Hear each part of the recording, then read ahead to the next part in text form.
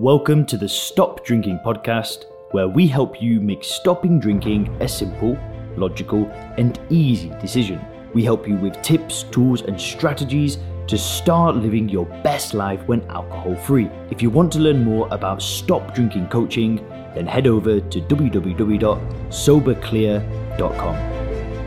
Ladies and gentlemen, behind the glitz and the glamour of catchy ads and frosted glasses lies a web of hidden truths. The alcohol industry is banking on you never uncovering them. Today we're going to expose 4 bombshell secrets about booze that they've desperately been guarding. Are you sipping on deception? Well, let's unravel the mysteries that the giants don't want you to know. Prepare for some intoxicating revelations. So, secret number 1 is that your drink is a Frankenstein creation, and it has 2 parents. The father is regulation and the mother is chemistry. Let me explain. Now, if you're an alcoholic beverage maker, you have one overarching goal in mind: sell as many units as possible. And the way to do that is to have your drinks on sale at the maximum number of outlets: supermarkets, gas stations, convenience stores, you name it. Well, it turns out that there are state regulations that specify what kinds of alcoholic beverages can be sold where. And the class of alcoholic beverage that generally gets the most leeway is beer. Now, if your product is a beer, then you can sell it, for example, at a gas station, whereas you wouldn't be able to if you were a hard liquor. If it's beer, you can also advertise it on TV and get more favorable tax treatment. Basically, regulators have created an environment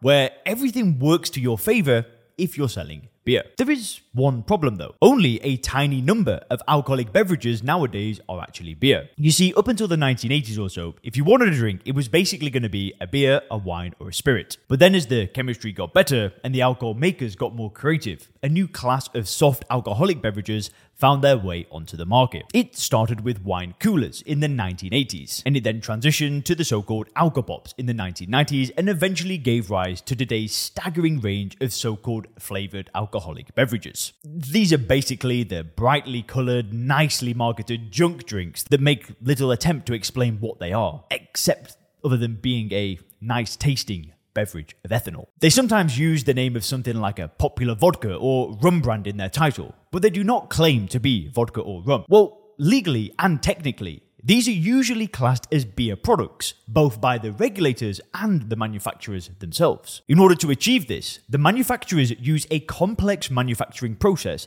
that starts with a base beer. They then strip this base to remove the taste and smell of beer, and then add a number of other flavorings and alcohols to the mix. Now, the end product is something that obviously tastes absolutely nothing like a beer, and where most of the alcohol content does not come from the beer, but from the additives. Now, a 2003 research paper by the Alcohol and Tobacco Tax and Trade Bureau concluded that over 75% of the alcohol in most of these drinks is derived from the additives. Sometimes this can actually be as high as 99%. And B, the large majority of these drinks did not contain even as much as 50% beer by volume. For 2 of the products researched, this figure was 1%. So 1% of the volume was beer for a product that is legally classed and sold as beer. Reminds me of that famous incident where the makers of Pringles once argued in court that their product did not contain enough potato to be classed as potato chips. Now, secret number 2 are the additives. So it should be clear from all of this that most of the alcoholic drinks on the market today are not the most wholesome of products. As a society, we've focused a lot in recent decades on the junk chemicals in things like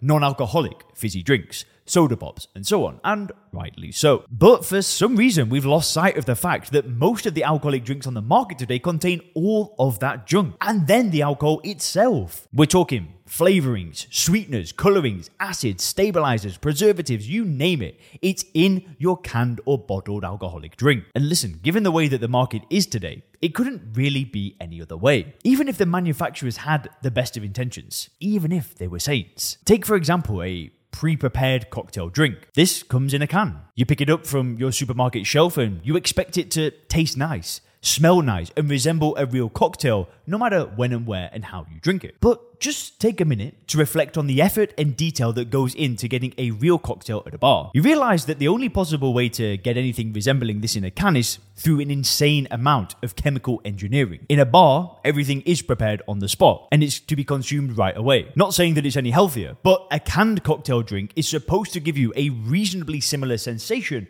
without using any fresh fruit or other ingredients, regardless of the serving temperature and regardless of how long the can has been sitting on your shelf or fridge. The only way you can possibly start to tick all these boxes is by increasing the number of additives to crazy levels that would have been unheard of just a few decades back. Now, another issue is the extent to which these additives are described as natural versus artificial. So the lines between what is natural and what is artificial are so blurry that the distinction often loses all meaning. For example, a coloring derived from a fruit that has undergone many stages of processing, do you class that as natural or artificial? Well, at the end of the day, even if we agree to classify this as natural, the reality is that most of these natural additives are generally inferior to their artificial counterparts, which is why in the few instances that they are used, the manufacturers go to great lengths to advertise their naturalness. Now, secret number 3 is that they purposely create gateways for alcohol addiction in the young. So, alcohol makers are faced with a problem. They are the makers and sellers of a poison, a toxic chemical, ethanol, that the body recognizes as such. And the first time that our body encounters ethanol, it reacts accordingly. Give a teenager who has never drunk before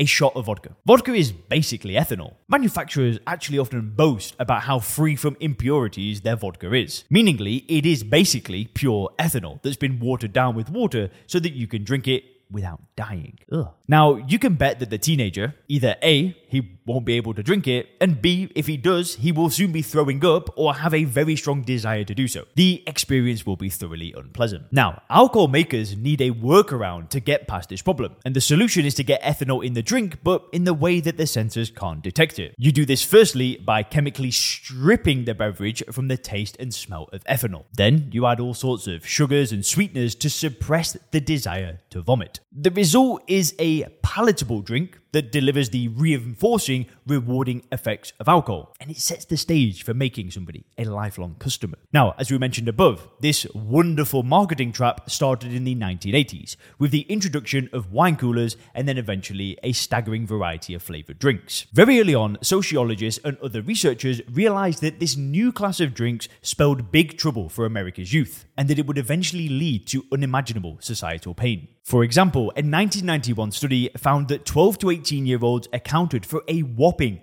35% of all wine coolers in the US. That is way younger than the minimum drinking age of 21. Now, at the same time, researchers were uncovering similar trends all over Europe. In the UK, for example, a 2003 study found that 41% of 14 to 15-year-olds had consumed one of these beverages in the previous week. And listen, this is no accident. The alcohol industry acknowledges that these types of drinks are manufactured, packaged, marketed, and priced to target, quote, new drinkers. And another term is entry-level drinkers. Now, the industry's excuse is that while these types of drinkers may be younger, they do not condone underage drinking. But believe me, they know very well that these drinks have resulted in the gap between the legal drinking age of 21 and the age of the first drink consistently widening. In the mid-1960s, America's youth had their first drink at an average age of 17.6 years. 25 years later, this has dropped to 15.9, a stunning drop of almost 2 years. This simply would not have been possible without the alcohol industry deliberately designing a new class of products to facilitate it. Maybe you'll disagree with me, but I'm just going to come out and say it, but these products are pure evil. If you can think of any other appropriate adjective for something that can help get a 14-year-old girl pregnant, or the 15-year-old custodial sentences and criminal records, all due to these products. If you can think of a better word, let me know in the comment section. Now, secret number 4 is that they promote the concept of responsible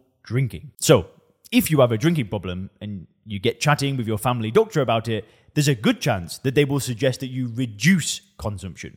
Drink responsibly. And listen, it's only natural that they would say so. This concept is basically the official government guideline. It's an idea that we have embraced as a society. Go visit the websites of official government bodies. You will see that their stated mission is to, quote, prevent excessive alcohol use. Not alcohol use altogether, just the excessive variety. To formalize this idea, various bodies and institutions have come up with their own arbitrary guidelines of what constitutes the threshold between normal and excessive alcohol use. The CDC on their website quotes guidelines recommending a maximum of 2 drinks per day for men and 1 for women. Well, listen, it turns out that the whole idea of responsible drinking is directly promoted by the alcohol industry. Now listen, you have to understand this for what it is. It's a carefully crafted marketing initiative, thought out by very smart people with PhDs in marketing. The message is then approved by boards of directors, and implemented via massive amounts of cash. You really think that they're doing this with your best interests at heart? Well, listen. If that's the case, I suggest you think again. For example, I'm looking at an eye-opening piece of research published in 2014 in the Journal of Alcohol and Drug Dependence. The researchers looked at drink responsibly messages that appeared in magazine ads for alcoholic beverages in US magazines from 2008 to 2010. They found that almost 9 out of 10 advertising messages contained some form of a drink responsibly message. In 95% of cases, the lettering of the message was smaller than the main advertising text. Now, the authors concluded that while ubiquitous, these messages are designed in a way to almost ensure that people will not notice them. Which begs the question, if you don't really want your audience to see the message, why do it in the first place? Now, the researchers also found that the industry almost never makes any attempt to define exactly what constitutes responsible drinking. If you really wanted someone to drink responsibly, wouldn't you explain to them what that actually means? Well, this isn't done, and for good reason. The researchers concluded, quote, inclusion of a responsibility message in a product ad may also convey an image of good faith and corporate responsibility to potential consumers, as well as policymakers and public health advocates, which may serve in turn to promote a positive corporate image and strengthen brand preferences, as well as deflect blame and diminish support from government regulation. Other researchers have described this intentional ambiguity as strategic. By keeping the message ambiguous, you avoid conflict, preempt counter-arguments, and make it more difficult for critics to attack you. As the authors of this research paper noted, it would actually be quite easy to give some concrete meaning to the notion of responsible drinking, to make it more tangible. For example, all the messaging would have to say is less is better.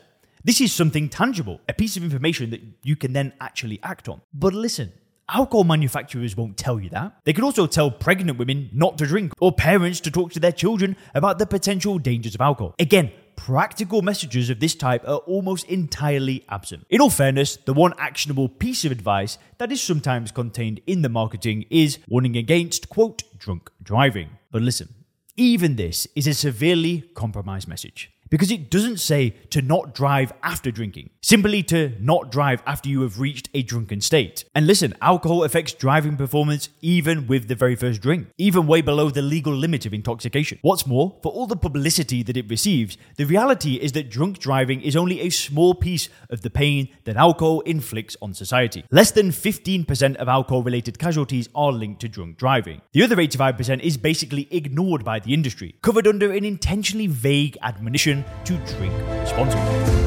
Thanks for checking out the Stop Drinking podcast by Sober Clear. If you want to learn more about how we work with people to help them stop drinking effortlessly, then make sure to visit www.soberclear.com.